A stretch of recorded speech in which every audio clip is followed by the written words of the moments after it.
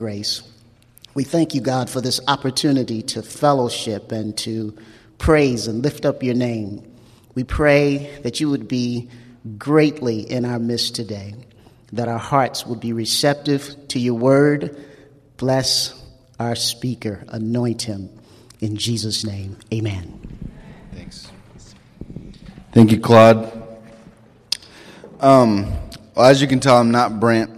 If it's your first time today, you probably went on the website and saw our attractive-looking preacher. I ain't him. Please don't judge our church based on today's performance. It's just a sampling of what happens when Brent goes out of town and they ask one of the regular guys to get up and try. But he will be back next Sunday. We plan on. He's there for a wedding for some folks from our church, so we're glad to have him back next week. So I am one of the regular folks. I'm asked to get up today and speak to you, and I'm really excited to do that. I don't know if you guys have been watching the news lately, but you've heard about the big Ebola outbreak in West Africa. So I wanted to tell you a little bit about some people that have been in the news. Kent and Amber Brantley have two kids. They moved to Liberia not that long ago, because they believe that God called them to serve Him at the ELWA hospital there. And on Friday, so Kent's one of the guys that came down with the Ebola virus while he was treating people for Ebola. He got sick with Ebola and was recently evacuated to Atlanta, where he's being cared for in a state-of-the-art hospital. They're trying experimental drugs that have never been tested on humans before, and he seems to be responding to those, but they're waiting to see. But he released a statement on Friday to the press, and he said, "One thing I have learned is that following God often leads us to unexpected places. When Ebola spread into Liberia, my usual hospital work turned more and more toward treating the increasing number of Ebola patients.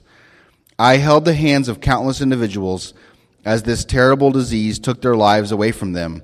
I witnessed the horror firsthand, and I can still remember every face and name. When I started feeling ill on that Wednesday morning, I immediately isolated myself until the test confirmed my diagnosis 3 days later. When the result was positive, I remember a deep sense of peace that was beyond all understanding. God was reminding me of what He had taught me years ago, that He will give me everything I need to be faithful to Him. Now it is 2 weeks later, and I am in a totally different setting.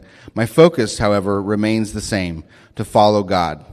As you continue to pray for Nancy and me, yes, please pray for our recovery. More importantly, pray that we would be faithful to God's call on our lives in these new circumstances." Nancy Wright-Bowl was a coworker of his. She was also working there and came down with Ebola.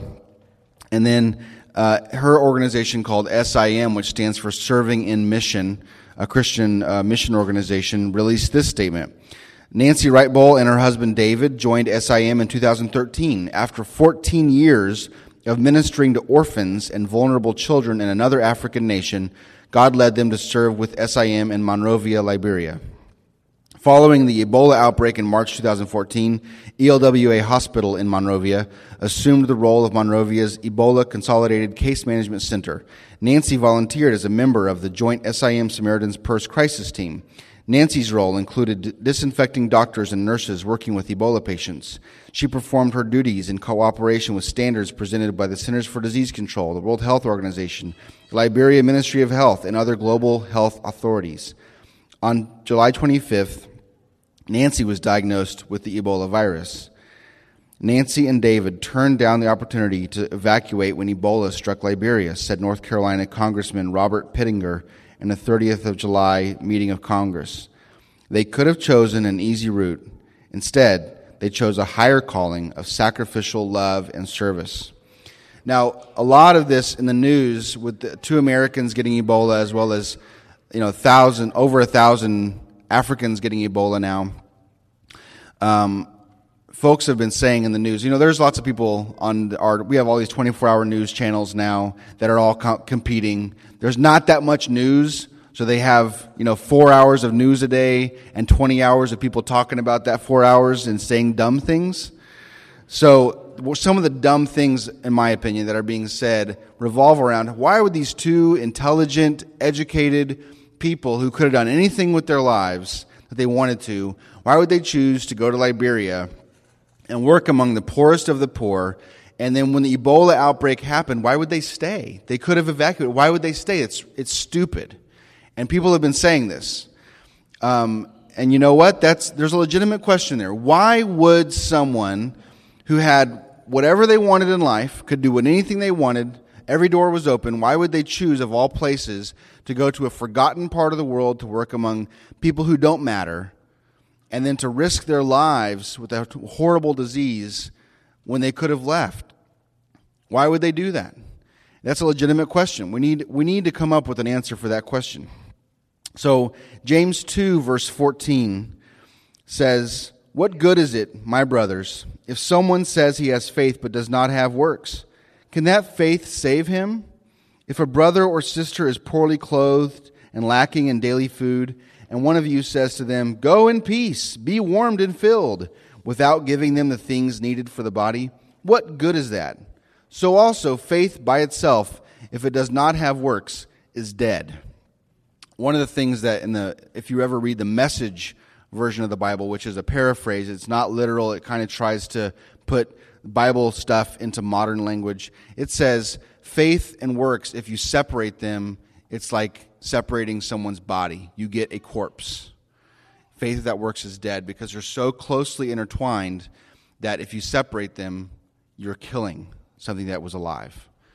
So there was a young woman in Albania named Anjez Bozagiu, and she grew up hearing stories about missionaries who had gone to the Bengal region of India, which is kind of east central India. She was a devout Christian, had been brought up in a Christian home, and when she was 12 years old, she decided that she wanted to go overseas as a missionary. When she was 18, she joined a religious order, and this order believed that women who were going to be missionaries should not necessarily go sit and meditate the rest of their life, but they should go out and serve people in communities. So she traveled from where she lived in Albania to Ireland and learned English. And then she went to India, where she got to work in Bengal, in Calcutta, the city of Calcutta. There was a school there where she was a teacher. And then every year, she would leave Calcutta in the hottest month of the year, and she would go up into the hills to this convent where she would have a little retreat, a break, a vacation, up where it was cool. And then she would return to the hot streets of Calcutta to this school, and she would teach.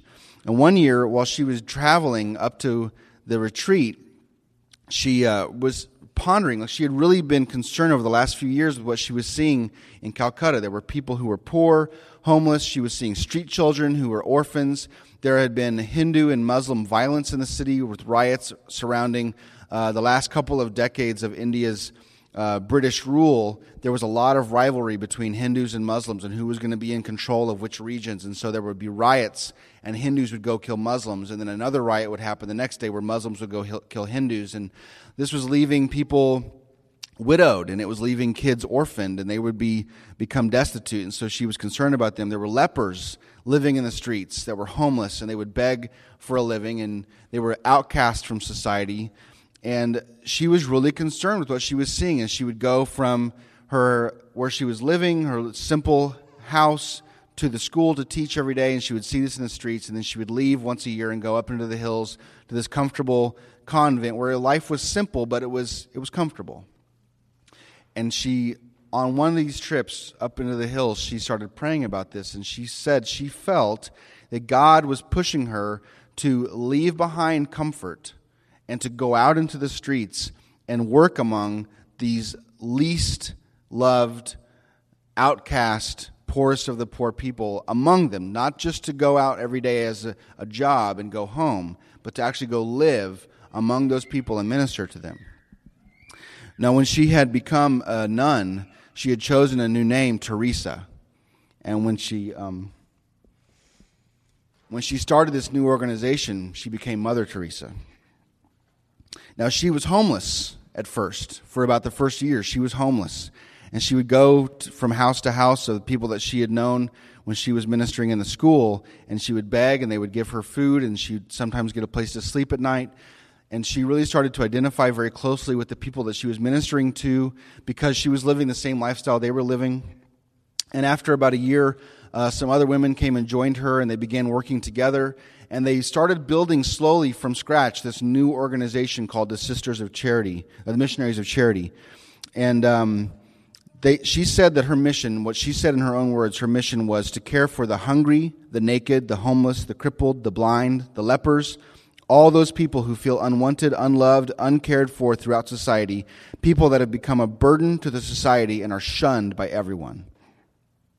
When she died at the age of 87 years old, Mother Teresa's organization had grown to more than 4,000 women running orphanages, AIDS hospices, charity centers around the world, caring for refugees, the blind, disabled, aged, alcoholics, the poor, homeless, victims of floods, epidemics, famine, and war. Why? Why did she do this? Well, when she was homeless, that first year she kept a diary her whole life. And that first year when she was homeless and she was begging and she was attempting to do something radical to follow God's will in her life, she wrote, "Of free choice, my God, and out of love for you, I desire to remain and do whatever be your holy will in my regard." That was her meditation while she was living on the streets. Why would someone do that? I mean, she left a comfortable home, she went overseas, and then she decided her ministry wasn't enough. She was helping people, she was serving people, but she felt this extra burden, and she left that behind to do something more radical, more crazy, and was very deeply criticized in her lifetime. Even though she was given lots of praise, she got the Nobel Prize for peace and all that, she was also criticized because people said, look, you're wasting your energy. You're trying to change the world, you're trying to help people, but no matter how many people you help, there will always be someone else to help. And you'll never get it done. You'll never solve poverty. You'll never solve sickness. You'll never solve violence. So really, you're just throwing your little offerings into the abyss, and they don't make any difference. Another woman who's a little bit less famous, Gladys Aylward, was one of my kind of heroes of the faith when I was in college and I read her biography.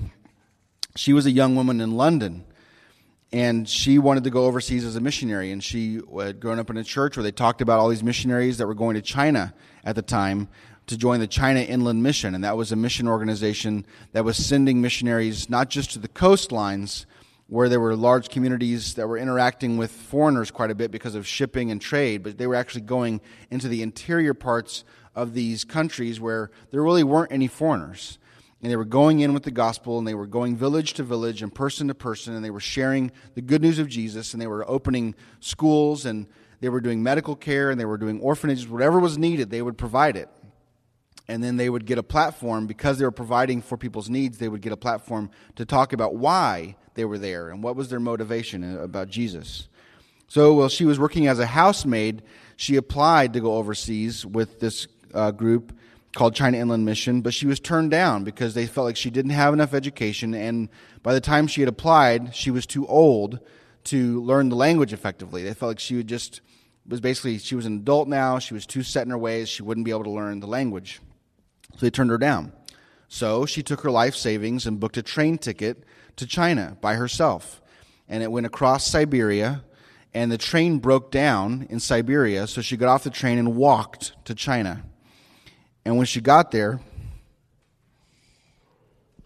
she got to a town called Yangqing, and she began working with a veteran missionary who she met there. And they started a traveler's inn and a children's home and began to help anyone who was coming through town could stay at the inn, and they would be clothed and they would have food and they could pay a little bit. And then while they were there, they would hear a message about Jesus every night. And then the money that they paid would go to meet expenses and also go to provide for these kids in the community that were being cared for as well.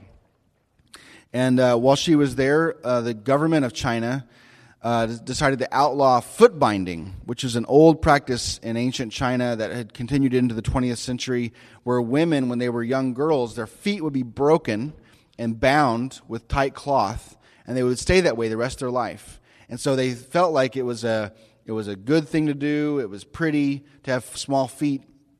And so women would do this, and it was sort of a normal thing, considered very normal. And then they decided, the government though, that this was basically oppressing women, to force them to do this, and then they would be hobbled, essentially, physically unable to go very far from home for the rest of their lives after this happened. And so as they came into the 20th century and they were getting a lot of new ideas, they decided not to do that anymore. So the government outlawed foot binding, and they found the only woman in the region who didn't have bound feet was Gladys Aylward. And so they gave her the commission to go to every village in her region and unbind the feet of the women who were there being oppressed, and to educate them about what it means to be an equal to men, and what it means, the new rules from the government.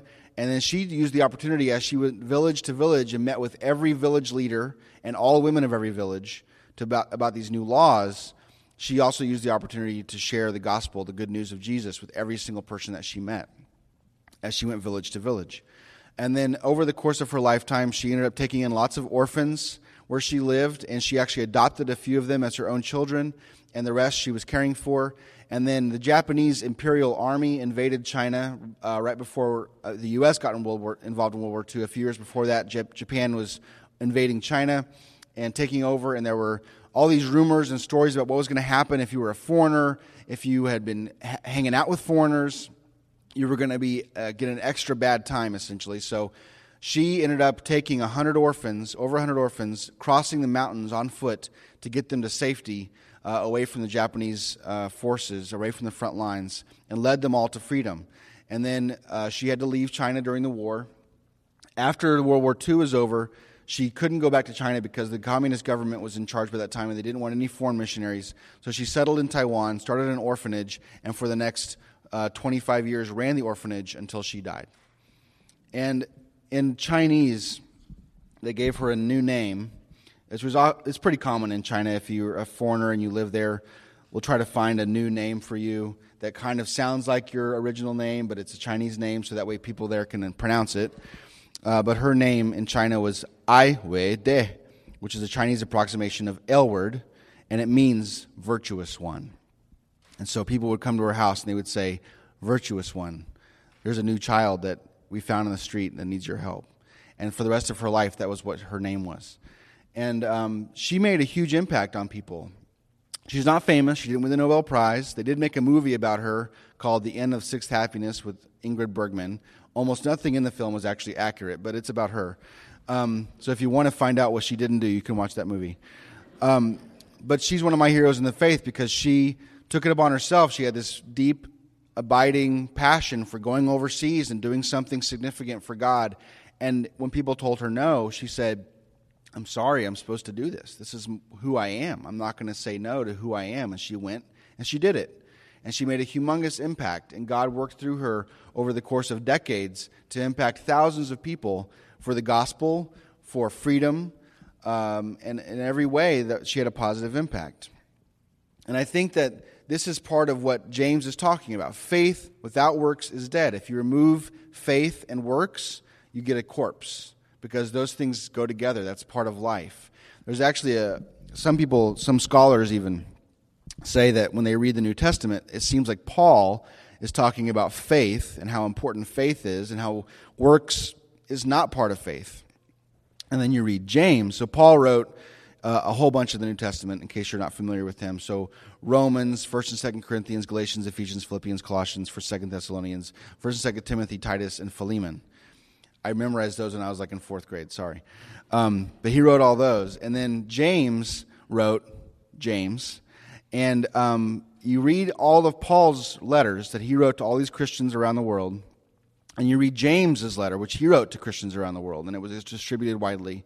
And it seems like Paul is saying one thing and James is saying another, and they don't agree with each other. Some people think that.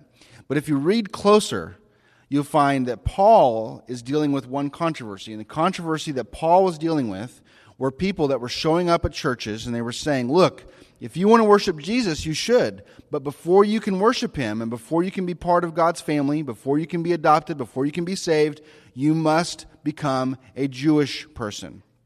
You have to convert to Judaism first. You know, you have to eat kosher food. You have to wear these certain clothes. You have to grow out your beards if you're a man, not if you're a woman. You grow out your beard. You wear tassels. You know, you get all this stuff right first. Then, and only then, may you start following Jesus, and may Jesus' grace apply to you. Jesus' grace cannot apply to you until you follow all of the law that God gave to Moses. That was the controversy that Paul was dealing with over and over again in all these churches. Whoopsie. Man, it's crazy up here. I feel like Steven Tyler. He's a musician. So anyway, he's saying, look, that's not true. God's grace through Jesus applies to you because you trust God, not because you follow the law. And that was his answer, and he explained it over and over and over again to people. And so you read Paul's writings, and you'll find that. If you read James, James is dealing with a different issue. James is dealing with people who said, I trust Jesus, now I can sit back and relax. I have faith, I'm saved, therefore I don't have to do anything anymore. The law is no longer anything I want to think about. My lifestyle is my business because I have faith in Jesus, so you can just leave me alone. And that's the thing that James is dealing with. And so he's coming in and saying, look, you cannot separate faith and works. Yeah, is faith the basis of why you're saved? Yeah, that's what God wants. He says, I give you free grace. I give you forgiveness. All I want in return is your trust, faith. But faith without works, James is saying, is dead. You can't separate those two things. So they're not disagreeing with each other. They're in agreement. They're just coming at it from two different angles. James 2, verse 18 says, but someone will say, you have faith and I have works. Show me your faith apart from your works, and I will show you my faith by my works. You believe that God is one? You do well. Even the demons believe and shudder. Do you want to be shown, you foolish person, that faith apart from works is useless? Was not Abraham, our father, justified by works when he offered up his son Isaac on the altar? You see that faith was active along with his works, and faith was completed by his works. And the scripture was fulfilled that says, Abraham believed God, and it was counted to him as righteousness. And he was called a friend of God. You see that a person is justified by works and not by faith alone. And in the same way was not also Rahab the prostitute justified by works when she received the messengers and sent them out by another way? For as the body apart from the spirit is dead, so also faith apart from works is dead. So Abraham and Rahab are two famous stories from the Old Testament. Abraham is the father of three faiths. Man, these chords, I tell you what. Well, I think Brent must be really light on his feet. You put a fat guy up here, he's going to have trouble. Okay, so there we go. But Abraham, the father of many faiths, many generations, many peoples, and he was having trouble trusting God on that because he was old and he hadn't had a kid yet. And so God said, look, I'm going to give you a son. And so lots of controversies, lots of stories come out of that. If you read the book of Genesis, eventually he had his son. And then God, he was like so happy that finally he had his son, his one son that was going to be this another father of many generations, many nations. And God said, take him up to the mountain and kill him. Take your only son and kill him for me. And it says that Abraham got up the next morning and took his son Isaac, and his son by this time was probably an older teenager, and he got his wood and he got his torch, and he went up to the mountain. And then when we got to the top of the mountain, Isaac laid down, and Abraham got the knife up to kill him, and God said, stop. Here's a ram. Make that ram my sacrifice and go on your way. And they praised God. And it says that was Abraham's work. Now, God put Abraham through that. God wasn't like, maybe not. Go ahead and don't kill him. God knew what he was doing. He wanted Abraham to learn a lesson. And so he put him through that. But Abraham responded with a work that showed how much he trusted God. And in the same way, Rahab was a prostitute living in Jericho, and as the people of Israel were entering into the promised land, she heard about all these stories about this people called the Israelites that were wandering in the desert for 40 years. And they kept having these battles, and they kept winning. And every really bad warlord would get out there with his army, and he would say, we're the worshipers of Molech, and we've made our sacrifices, and Molech is a better god than your God, and so we're stronger than you are, and so we're gonna win, and they would lose. The Israelites would win every time. And the people were coming back and saying, look, basically the Israelites are going to come in here and they're going to take over. And either we can fight them if we think our God is stronger than theirs, or we can give up and we can join them. And so the people of Jericho, the leaders said, we're going to fight them. We think our walls are bigger, they're taller, they're stronger. Our God is stronger than their God. And so we've been here for a long time. We're not going to just join them because they say that their God is bigger and the creator and all that jazz. And then Rahab, though, she had her doubts. And when some Israelite men came in to spy out the city and see how thick the walls were and so forth, she hid them. And she said, when you come and you conquer us, remember that I did this for you. She had absolute faith that no matter how amazing Jericho was, that the God of the Israelites that she'd been hearing about her whole life as they wandered the desert, just a few miles away, that God was going to come over and conquer her people. And so she said, when you do, remember that I acted in faith to that God. And Rahab became one of the ancestors of Jesus. She was his great-great-great-great-great-great-great-great-grandmother. And so Abraham and Rahab were people who, yes, they trusted, but they showed their trust through their actions. So what does faith look like? What is the answer to this question of these doctors who got Ebola and these people who went overseas and served the poorest of the poor in a forgotten area of the world? Why do they do that? The answer is because they had faith. It looks different from the world's definition of what faith is. I mean, we hear a lot of times, my faith got me through it. Have you guys heard that? My faith got me through it. Have you guys said that? I went through a tough thing. I was sick. I was in trouble. I had financial difficulty. Whatever it was, you're talking about it and you say, but my faith got me through. Now that's true. But have we said, my faith pushed me out? My faith pulled me somewhere I would never have gone. That's a kind of a new level, I feel like. Because a lot of us are saying my faith got me through something difficult for me.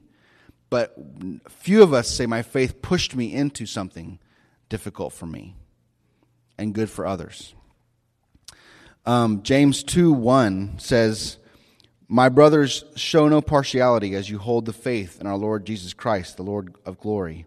And in the next few verses talk about if a rich man comes in, you treat him well, and a poor man comes in, you treat him badly, that's bad, that's partiality. And then in James 2:8-13 it says, if you really fulfill the royal law according to the Scriptures, you shall love your neighbor as yourself, you're doing well. But if you show partiality, you are committing sin and are convicted by the law as transgressors. For whoever keeps the whole law but fails in one point has become accountable for all of it. For he who said, do not commit adultery, also said, do not murder. If you do not commit adultery, but you do murder, you have become a transgressor of the law. So speak and so act as those who are to be judged under the law of liberty. For judgment is without mercy to one who has shown no mercy. Mercy triumphs over judgment. I think James is using a bit of humor in this passage. Adultery and murder are both against the law. If you're out murdering people and they say, hey, don't do that, you can't say, I'm not sleeping around. I mean, it doesn't work. Oh, well, go ahead, I guess. That doesn't work that way. If you're a transgressor of the law, you're a transgressor of it. Whichever point you've chosen to be the one thing that you're like, I don't do that, it's still bad. And so if you're a follower of Jesus and you've been saved by his blood and you expect eternal life with him forever, which is what anybody who trusts God can expect. But you're saying, but I'm not going to serve those people. But I'm not going to have an attitude of that towards those people. I'm not going to, if whatever it is you're doing, if you're picking and choosing, you're wrong. Now you're forgiven, but God expects you to keep going forward in your faith. Our eternal life with God starts right now. And it's going to be an experience of growing in him and growing deeper in him and getting more mature in him for the rest of eternity. And it begins now. I think a lot of Christians that I've met, and I was one of these people back in the day, were saying, like, when I die and I'm in heaven with God, then it'll all be different. And it will. But God expects our eternal life to begin now, which means that the new values, the new way of thinking, the new level and depth of faith begin now. And it continues into eternity. And our relationship with God on the other side of death is just going to be another click up the chain, another level on the ladder, another level of knowledge. But it doesn't start there, it starts now. And so wherever you are right now with God, with your faith, He wants to push you into something new. He wants to take you to a new place. He wants to have your faith deepen and broaden, and He wants it to be seen in the way that you treat other people. And one of the reasons that Karen and I started going to U City Family Church and became part of this church is because we deeply wanted a diverse church. That was one of our passions. We had been overseas. We had seen what it looks like when you're worshiping with people who are not like you. That's an incredibly important thing. And we read the book of Revelation, and the book of Revelation has this amazing scene in it, the throne room of God, where people from every tongue and tribe and nation and people group are gathered together in front of one throne, and they're singing one song. And that song is in every language of every human being is represented in this one song, but they're all singing it together, the same tune. They're praising God for their salvation. And we got tastes of that, little tastes of that, when we went around the world and worshiped with people in India and in China and in Jamaica and in Bulgaria, where we were privileged to be there, and we were singing the same song in a different language. And we deeply wanted that when we moved to St. Louis. And so we ended up Googling Church Diverse U City, and we found U City Family Church. And I'm deeply happy that we are among people that are not like us. But what is our attitude towards outsiders? I want you to imagine if somebody walked in, what would it take? How different would they have to be for you to go, ooh, I don't know about that person. I don't know if they should be here. I don't know how I would act towards that person. I hope they don't sit by me. How different would they have to be? Where is that threshold for you? And know that if there's a threshold, that God wants to destroy it. He wants to blow open the doors and bring everybody in. And your attitude towards people who are different from you, however different they have to be to get that attitude may be keeping people away from Jesus. Maybe. And God wants to take you to the next level. And He does not want you to show partiality. You know, there's a story that Jesus told about the Good Samaritan. Simple story. But this guy said, look, I know the Bible says to love my neighbor. Who's my neighbor? I want to know, because I don't want to treat everybody with love. I want to figure out who's in and who's out. And Jesus told the story of the Good Samaritan. A guy gets beat up. He's left for dead. They rob him of everything. And the only person who helped him was somebody who was completely different. These days, the story would be about an Israeli and a Palestinian. That would be the story. An Israeli politician got beat up, and a Palestinian freedom fighter came by. And it would blow people's minds, the idea that this could even be possible, that this person that could ever help that person would never happen in real life. But Jesus said, in the kingdom of God, that's how it is. In the kingdom of God, our values change. Our point of view changes. As we grow in Christ, as we grow in faith, our behavior will reflect the depth of our faith. And it's not going to simply be we get through tough times, although that's very important. It's going to also be the depth of our love that we show to people, the kinds of people that we show love to are going to radically change as we get to know Jesus. One of the bloggers who was writing, I read this on Monday, about the Ebola cases with these Christian missionaries. I'll close with this, so Rebecca, if you want to come up. So this guy named Corey Jones, he was writing this big, long blog article about these people that have the Ebola virus now because they were doctors. And the question is, why did they do it? And what should our response be as Christians to these kinds of people? And what he said was, the world needs people who look and live like Jesus. The world needs people who see disease, risk, and danger, not as excuses for avoiding, but as invitations for going. So here's my question for you. If you don't know Jesus, I want you to understand that if you decide to trust him even a little bitty bit, the Bible says even a mustard seed size of faith, which mustard seed, they're very small, in case you're wondering. If even that much, he will transform your life. But he's not just going to help you feel good, although you will feel better. He's not just going to solve your relationship problems, although he will help you with your relationship problems. He's not going to take over all your finances for you, although he will help you make better decisions financially. Whatever it is you're facing, he will help you in all those things. And he will gather people around you to help you in all those things. But he will also push you out of your comfort zone, out into the community, out into the world, to radically love the people who are unloved. That's what he's going to do. And if you're a Christian who follows Jesus, I want you to think, am I challenged? Am I pushed? Am I pulled? Or am I sitting comfortably? And was my faith for me? Or is God using it to impact the world around me? I think there are people sitting here today who are called to go overseas. And that you've been thinking about it, but you're not sure. I think there are people who are called to change jobs. I think there are people who are called to volunteer. I think there are people who need to, whatever it is, you've been kind of thinking about it, it's in the back of your mind. That's God pulling you into a new level of faith. And I think you need to pay attention to that. So my challenge and my question for you today is, will you pay attention? Will you answer God's call to a deeper level of faith that involves going out and changing the world? I hope you will. Let's pray. Father God, thank you for all that you've given us. Thank you for your grace, for forgiveness, for welcoming us into your family freely, for blessing us with deeper levels of faith, and for challenging us all the time to grow into you. Help us to impact our world and change it for the better. Give us wisdom as we do so, and help our church, U City Family Church, to really change this community and to bless the people who are outsiders. Amen. And it's in your Son's name that we pray. Amen.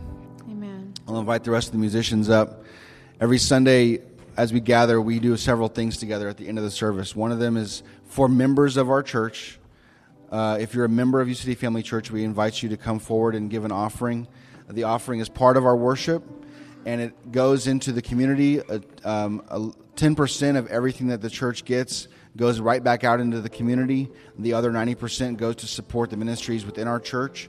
We also invite you, anybody who's a follower of Jesus is welcome to come forward and take communion. On the night that Jesus was betrayed, he gathered his followers together and he said, "This is my body broken for you." And he broke the bread and he gave it to them. And he said, "This is my blood that is poured out for you." And he passed the cup around and had them all take a drink. And he said, "As often as you gather together in the future, do this in remembrance of me." And so as we gather, we do this every week, where we have a gluten-free option for you if you're wanting that, as well as bread and juice that you can take to do that. And if you have a prayer request, if you have something you're struggling with, if you just have a question about our church, then please put that on your connection card and put it in the basket, and we will definitely read those. Claude, who came up here and prayed earlier, is the leader of this prayer team, and they go through every prayer request and they pray for you if you've given one. And so please do that. I'll turn it over to the musicians now. Please stand and worship as you see fit.